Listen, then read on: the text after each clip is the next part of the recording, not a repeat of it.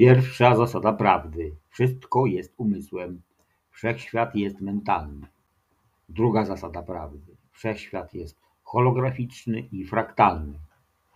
Trzecia zasada prawdy: materia nie istnieje, wszystko jest energią w stanie wibracji. 3 przykazania człowieka myślącego samodzielnie. 1. Myślenie ma kolosalną przyszłość. 2. To nie uniwersytet, tu trzeba myśleć. 3. W naszym fachu nie ma strachu. Radio Prawda.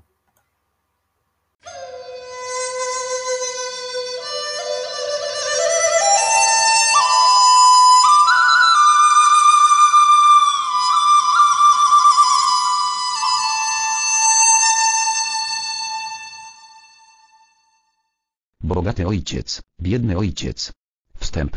Czy szkoła przygotowuje dzieci do życia w prawdziwym świecie? Myślnik: jeśli będziesz pilnie się uczyła i uzyskasz dobre stopnie, znajdziesz bardzo dobrze płatną pracę z dodatkowymi świadczeniami. Myślnik: mieli zwyczaj mawiać moi rodzice. Ich życiowym celem było zapewnienie mojej starszej siostrze i mnie wyższego wykształcenia, abyśmy miały jak największe szanse na życiowy sukces. Gdy w 1976 roku otrzymałam na Florida State University dyplom z wyróżnieniem z zakresu rachunkowości, myślnik, będąc jedną z najlepszych studentek, myślnik, moi rodzice osiągnęli swój cel. Było to ukoronowanie osiągnięć ich życia. Zgodnie z założeniami mistrzowskiego planu zostałam zatrudniona przez firmę należącą do czołowej 8 firm rozrachunkowych i widziałam moją przyszłość jako długą karierę oraz bardzo wczesną emeryturę. Mój mąż, Michael, szedł podobną ścieżką. Oboje pochodziliśmy z ciężko pracujących rodzin posiadających skromne środki, ale reprezentujących wysoką etykę zawodową. Michael również ukończył naukę z wyróżnieniem i to na 2 kierunkach, najpierw na studiach inżynierskich, a potem prawniczych. Zaraz po studiach został zaangażowany przez posiadającą wysoki prestiż firmę prawniczą z Waszyngtonu, która specjalizowała się w prawie patentowym. Wyglądało to na świetlaną przyszłość z dobrze określoną drogą kariery i gwarantowaną bardzo wczesną emeryturą. Mimo, iż nasze kariery były pomyślne, myślnik, nie doprowadziły do tego, czego oczekiwaliśmy. Oboje po kilka razy zmienialiśmy pracę i zawsze dla właściwych powodów. Nie oddaliśmy jednak naszego zabezpieczenia emerytalnego komuś innemu do zarządzania w naszym imieniu.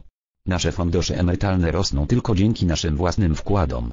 Wraz z Michaelem stanowimy świetne małżeństwo posiadające 3 wspaniałych dzieci. W czasie, gdy to piszę, 2 z nich znajduje się na studiach, a 1 właśnie rozpoczyna naukę w szkole średniej. Wydaliśmy fortunę na zapewnienie naszym dzieciom jak najlepszej edukacji. Pewnego dnia 1996 roku jedno z moich dzieci wróciło do domu rozczarowane szkołą. Syn był znudzony i zmęczony nauką. Myślnik: dlaczego muszę spędzać czas na uczeniu się czegoś, czego nigdy w życiu nie będę stosował? Myślnik protestował. Odpowiedziałam bez namysłu. Myślnik: dlatego, myślnik, że jeśli nie uzyskasz dobrych stopni, myślnik, nie dostaniesz się na studia.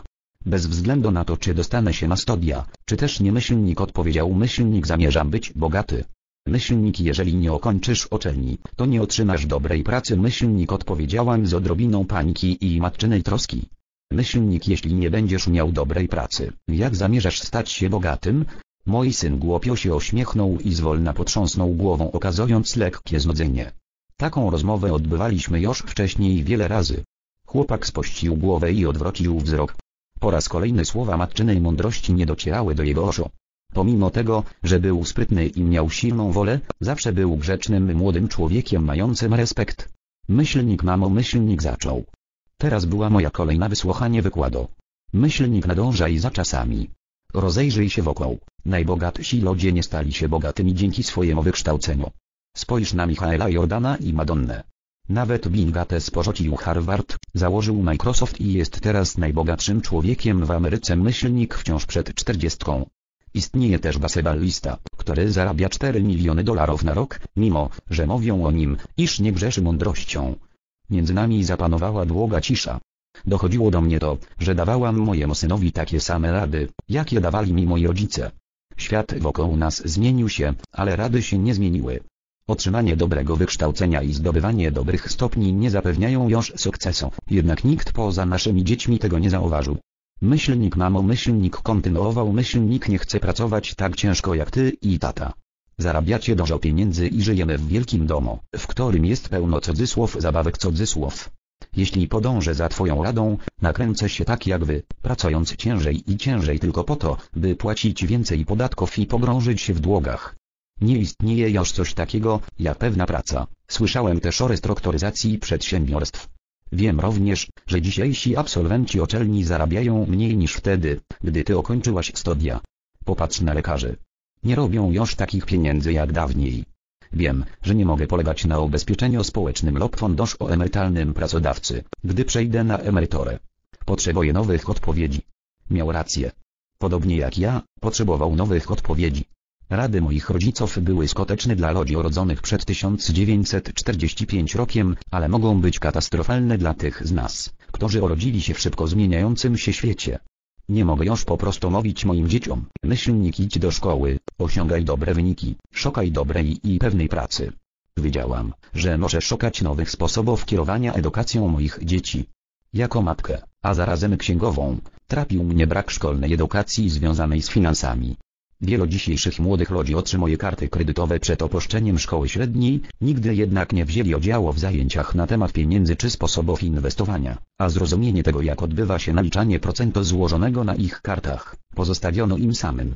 Mówiąc wprost, brak podstaw finansowych i wiedzy o tym, jak pracują pieniądze, powoduje, że młodzi nie są przygotowani na spotkanie ze światem, który na nich czeka, światem, w którym wydawanie pieniędzy jest wyniesione ponad oszczędzanie. Gdy mój najstarszy syn myślnik, będąc świeżo opieczonym studentem myślnik, pogrążył się w strasznych długach związanych z kartami kredytowymi, nie tylko pomogłam mu zlikwidować te karty, ale oddałam się też na poszukiwanie programu, który mógłby mi pomóc w finansowej edukacji dzieci. Pewnego dnia minionego roku zadzwonił z pracy mój mąż. Myślnik, mam kogoś, z kim powinnaś się spotkać, myślnik powiedział. Myślnik nazywa się Robert Kiyosaki. Jest biznesmenem oraz inwestorem i przybył, aby złożyć podanie dotyczące otrzymania patentu na grę związaną z edukacją. Myślę, że to jest to, czego szukałaś. Mój mąż, Michael, był pod takim wrażeniem caskflow myślnik nowej pomocy edukacyjnej, którą Robert Kiyosaki tworzył myślnik, że zorganizował udział na Soboide w teście prototypu.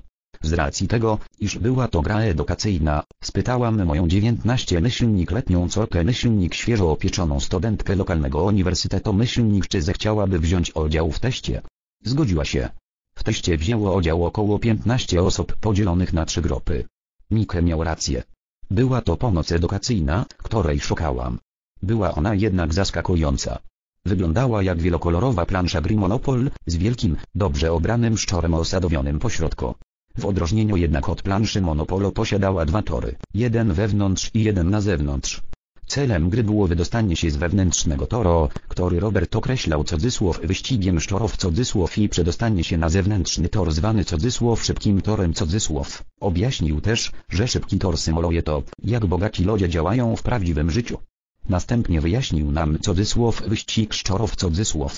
Myślnik, jeśli przyjrzymy się życiu średnio edukowanej, ciężko pracującej osoby, zauważymy podobną drogę. Dziecko rodzi się i po czasie idzie do szkoły. Dumni rodzice są podnieceni, gdyż dziecko osiąga celujące wyniki i dostaje się na studia. Dziecko zdobywa dyplom, może nawet kontynuuje naukę na studiach podyplomowych. Następnie robi tak, jakby dosłownie to zaprogramowano. Szuka etatu gwarantującego ciągłość zatrudnienia lub rozpoczyna karierę dającą podobne poczucie bezpieczeństwa. Dziecko znajduje tę pracę, może jako lekarz lub prawnik, albo wstępuje do wojska lub obejmuje posadę państwową. Ogólnie mówiąc, dziecko zaczyna zarabiać pieniądze, karty kredytowe zaczynają się mnożyć i rozpoczynają się zakupy, o ile nie rozpoczęły się już wcześniej. Myślnik, mając pieniądze na przetrwanie, dziecko udaje się do miejsc, w których zabijają czas inni myślnik, podobnie jemu myślnik, młodzi ludzie, spotykają się oni z innymi młodymi, omawiają się na randki, czasem pobierają się. 2 źródła dochodu są błogosławieństwem. Młodzi czują się szczęśliwi, ich przyszłość jest świetlana i decydują się kupić dom, samochód, telewizor, zafundować sobie wakacje i mieć dzieci. Pakiet szczęścia przybywa na miejsce. Potrzeba gotówki jest olbrzymia. Szczęśliwa para decyduje, że ich kariery są życiowo ważne i zaczynają ciężej pracować, stają się lepszymi pracownikami, jeszcze bardziej oddanymi pracy. Dokształcają się celem nabycia jeszcze bardziej wyspecjalizowanych umiejętności, aby móc więcej zarabiać. Możliwe, że decydują się na dodatkową pracę. Ich dochody idą w górę, ale podobnie wzrasta przedział wymiaru podatku oraz podatek od nieruchomości związany z ich nowym wielkim domem. Wzrasta też opodatkowanie na ubezpieczenie społeczne oraz wszystkie inne podatki. Otrzymują swoją wielką pensję i dziwią się, gdzie też wsiąkły te wszystkie pieniądze. Przystępują do funduszu powierniczego, a za artykuły spożywcze płacą kartami kredytowymi.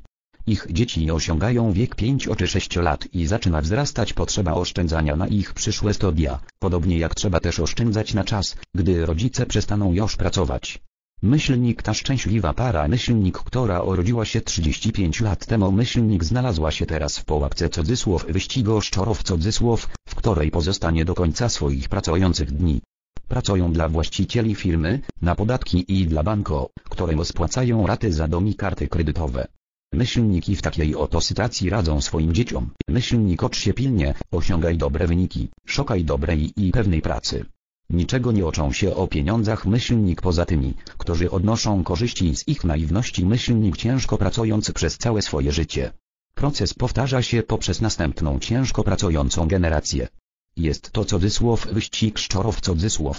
Jedynym sposobem na wydostanie się z tego wyścigu szczurów jest wykazanie biegłości w rachunkowości i inwestowaniu, których trudność opanowania jest mitem. Jako wykształcona księgowa, która swego czasu pracowała dla jednej z największych firm rozrachunkowych, byłam zdziwiona, że Robert sprawił, iż nauka obu tych dziedzin stała się pasjonującą zabawą. Proces nauki był tak dobrze okryty, iż podczas pilnej pracy nad wydostaniem się poza wyścig szczurów szybko zapomnieliśmy, że uczymy się. Wkrótce testowanie pomocy edukacyjnej przerodziło się w popołudniową zabawę z moją córką, podczas której rozmawiałyśmy o rzeczach, których nigdy przedtem nie poruszałyśmy.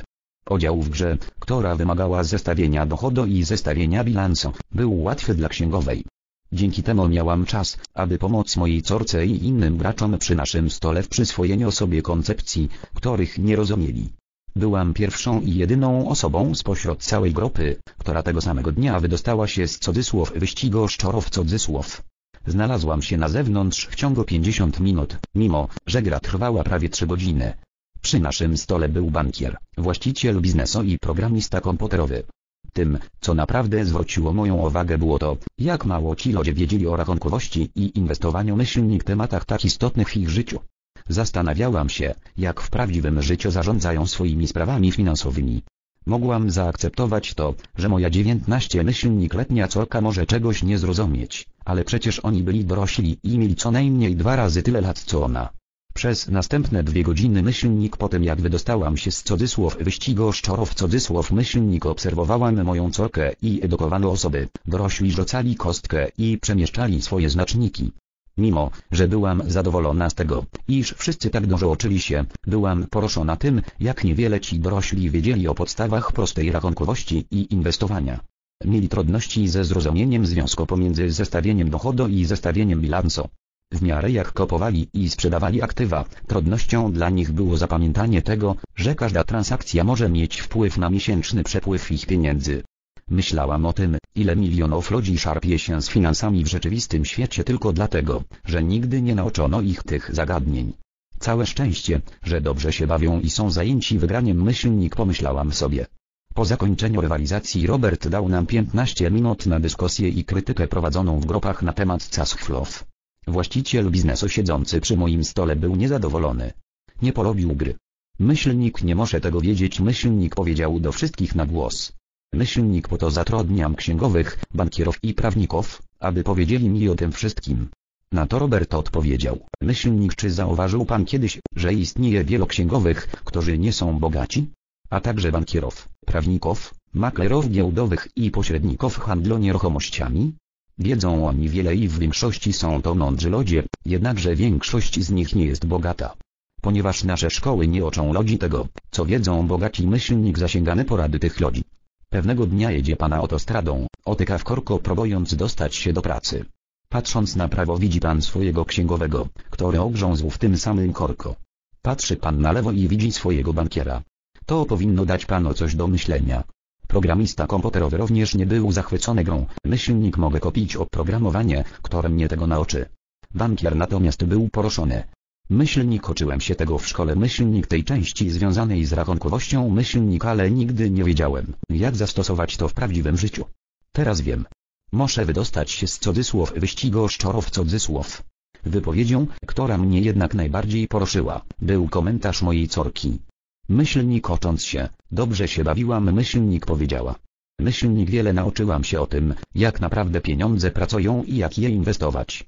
Następnie dodała, teraz wiem, że w wyborze zawodu mogę się kierować tym, co chcę wykonywać, a nie gwarancją otrzymania etatu i pakietem przypisanych do niego świadczeń lub tym, jak będę opłacana. Jeśli nauczę się tego, czego oczy ta gra, mam wolną rękę w robieniu i studiowaniu tego, czego pragnę z całego serca, zamiast studiować coś innego tylko dlatego, że firmy poszukują ludzi o określonych umiejętnościach zawodowych.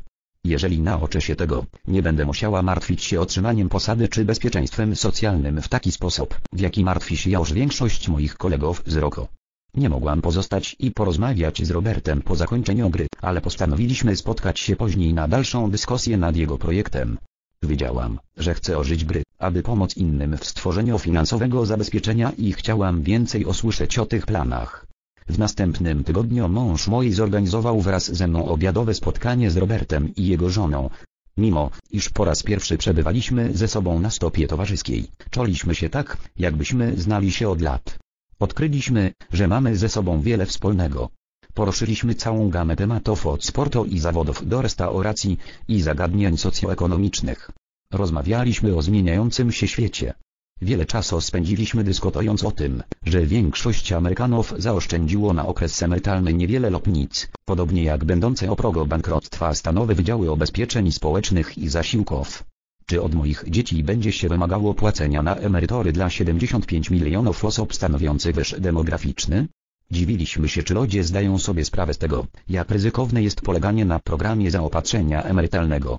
Podstawowy niepokój Roberta dotyczył rosnącej luki pomiędzy tymi, co mają i tymi, co nie mają w Ameryce i na świecie. Będąc samoukiem oraz biznesmenem własnego chowu, który podróżował dookoła świata składając swój biznes w całość, Robert był w stanie przejść w stan spoczynku w wieku 47 lat. Powodem, dla którego powrócił do aktywności, jest ten sam niepokój, który ogarnia mnie w stosunku do moich dzieci. Wiem, że świat się zmienił, ale nie zmieniła się wraz z nim edukacja. Zgodnie z opinią Roberta, dzieci spędzają całe lata w przestarzałym systemie edukacyjnym, ucząc się rzeczy, których nigdy nie zastosują w życiu i przygotowując się do świata, który już nie istnieje. Najbardziej niebezpieczną radą, jaką dzisiaj można dać dziecku jest, idź do szkoły, osiągaj dobre wyniki, szukaj dobrej i pewnej pracy. Jest to przestarzała rada i jest to niebezpieczna rada. Jeżeli moglibyście zobaczyć to, co dzieje się w Azji, Europie i Ameryce Południowej, bylibyście tak samo zaniepokojeni, jak ja. Jest to zła rada. Wierzy on dlatego, że jeśli chcemy, aby nasze dziecko miało zapewnioną finansową przyszłość, nie może się ono stosować do zbioru starych reguł . To jest zbyt ryzykowne. Spytałam go, co rozumie przez stare reguły . Ludzie podobni do mnie działają według innego zbioru reguł, aniżeli ten, który ty stosujesz. Co się dzieje, gdy korporacja ogłasza konsolidację firm? Ludzie są zwalniani. Rodziny są poszkodowane. Wzrasta bezrobocie. Tak, ale co się dzieje z firmą, szczególnie z firmą obecną na giełdzie papierów wartościowych? Gdy taka restrukturyzacja jest ogłoszona, cena akcji zazwyczaj idzie w górę. Rynek lubi obniżanie przez firmę kosztów pracy. Czy to przez automatyzację, czy przez konsolidację siły roboczej? Zgadza się. A gdy ceny akcji zwyżkują, ludzie tacy jak ja, akcjonariusze, stają się bogatsi. To jest to, co rozumiem przez określenie inny zbiór reguł . Pracownicy przegrywają, właściciele i inwestorzy wygrywają. Robert objaśnił nie tylko różnicę pomiędzy pracownikiem i pracodawcą, ale także różnicę pomiędzy kontrolowaniem własnego losu a oddawaniem kontroli nad nim komuś innemu. Jednak dla większości ludzi trudne jest zrozumienie tego, dlaczego się tak dzieje. Powiedziałam. Po prostu myślą, że to nie jest w porządku. Dlatego jest głupotą powiedzieć dziecko, zdobądź dobre wykształcenie. Powiedział.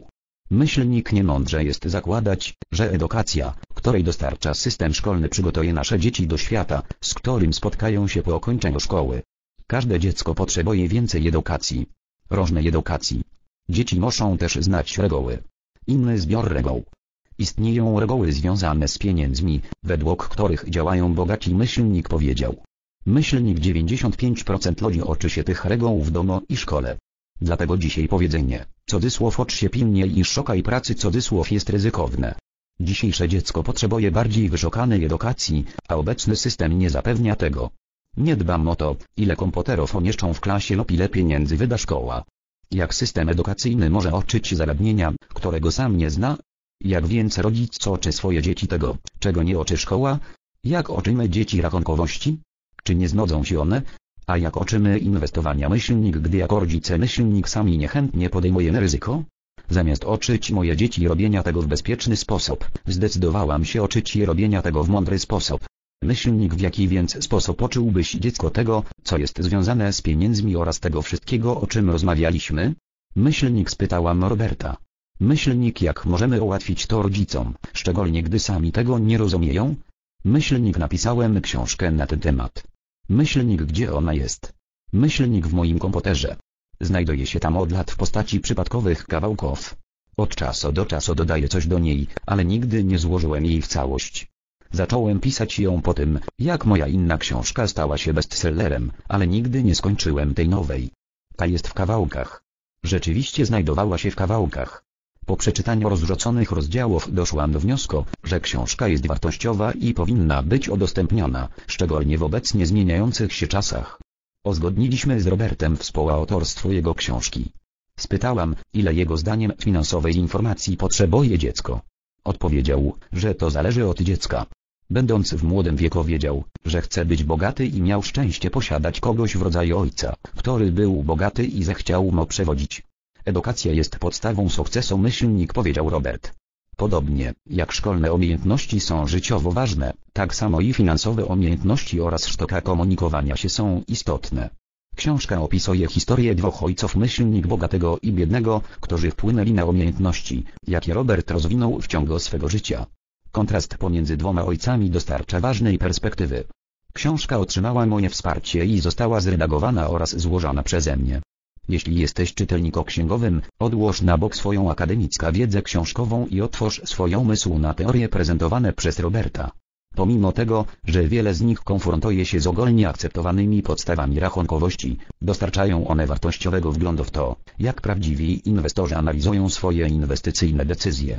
Gdy jako rodzice radzimy naszym dzieciom, idź do szkoły, osiągaj dobre wyniki i szukaj dobrej pracy, często robimy to z powodu kulturowego nawyku. Tak się zawsze robiło. Gdy spotkałam Roberta, początkowo jego pomysły przestraszyły mnie. Będąc wychowywany przez dwóch ojców, był uczony zdobywać dwa różne cele. Jego edukowany ojciec doradzał mu pracować dla korporacji. Bogaty ojciec doradzał mu mieć korporację. Obie życiowe drogi wymagały edukacji, ale przedmiot studiów był całkowicie inny. Edukowany ojciec Roberta zachęcił go, aby był mądrą osobą. Bogaty ojciec zachęcał go do nauczenia się tego, jak zatrudniać mądrych ludzi. Posiadanie dwóch ojców wywoływało wiele problemów. Biologiczny ojciec Roberta był wyższym urzędnikiem edukacji stanu Hawaje. Do czasu, gdy Robert kończył 16 lat, groźba, jeśli nie osiągniesz dobrych wyników, nie otrzymasz dobrej pracy, miała na niego bardzo mały wpływ. Wiedział już, że jego drogą kariery było posiadanie korporacji, a nie pracowanie dla nich. Tak naprawdę, gdyby nie mądry i wytrwały doradca w szkole średniej, Robert nie poszedłby na studia. Przyznaje się do tego. Za wszelką cenę chciał rozpocząć tworzenie swoich aktywów, ale ostatecznie zgodził się, że ze studiów również odniesie korzyść. Dla większości dzisiejszych rodziców idee zawarte w tej książce wybiegają prawdopodobnie zbytnio do przodu. Część rodziców ma już dostateczne trudności z utrzymaniem dzieci w szkole. W świetle jednak zmieniających się czasów jako rodzice powinniśmy być otwarci na nowe i śmiałe idee. Zachęcanie dzieci, aby były pracownikami, jest doradzaniem własnym dzieciom, aby w ciągu swojego życia płaciły coraz większe podatki z równoczesną obietnicą na małą lub żadną emeryturę. Prawdą jest także to, że podatki są największym kosztem, który ponosi człowiek. Tak naprawdę większość rodzin pracuje od stycznia do połowy maja na płacone przez siebie podatki. Istnieje zapotrzebowanie na nowe pomysły i książka ta właśnie ich dostarcza. Robert mówi, że bogaci uczą swoje dzieci w inny sposób. Uczą swoje dzieci w domu przy stole obiadowym. Pomysły to zawarte mogą nie być tymi, które wybrałeś czytelniku do dyskusji ze swoimi dziećmi, ale dzięki Ci za przyjrzenie się im. Radzę Ci też nie ostawać w poszukiwaniach. W mojej opinii myślnik jako mamy i księgowej myślnik koncepcja, obejmująca jedynie zdobycie dobrych wyników w szkole i znalezienia dobrej pracy, jest starym pomysłem. Musimy doradzać naszym dzieciom w bardziej wyszukany sposób. Potrzebujemy nowych pomysłów i innej edukacji. Być może mówienie naszym dzieciom, aby starały się być dobrymi pracownikami i równocześnie usiłowały mieć własną firmę inwestycyjną, nie jest najgorszym pomysłem. Jako matka mam nadzieję, że książka ta pomoże innym rodzicom. Robert ma nadzieję uświadomić nam, że każdy może osiągnąć powodzenie, jeśli taki będzie jego czy jej wybór. Czy jesteś dzisiaj ogrodnikiem, czy dozorcą, czy nawet bezrobotnym myślnik, posiadasz możliwości edukowania siebie i uczenia tych, którzy zadbaliby o siebie od strony finansów. Pamiętaj, że finansowa inteligencja jest procesem mentalnym, poprzez który rozwiązujemy swoje finansowe problemy. Dzisiaj stoimy w obliczu globalnych i technologicznych zmian, które są tak wielkie, a nawet większe niż te, w obliczu których trzeba było stanąć w przeszłości. Nikt nie posiada kryształowej kuli, ale jedna rzecz jest pewna, przed nami stoją zmiany, których wielkość wykracza poza naszą współczesność. Ktoż wie, co przyniesie przyszłość. Cokolwiek jednak się stanie, mamy dwa podstawowe wybory: działać asekurancko lub działać mądrze, myślnik, przygotowując się, edukując, bodząc nasze własne finansowe zdolności oraz naszych dzieci. Sharon Lechter.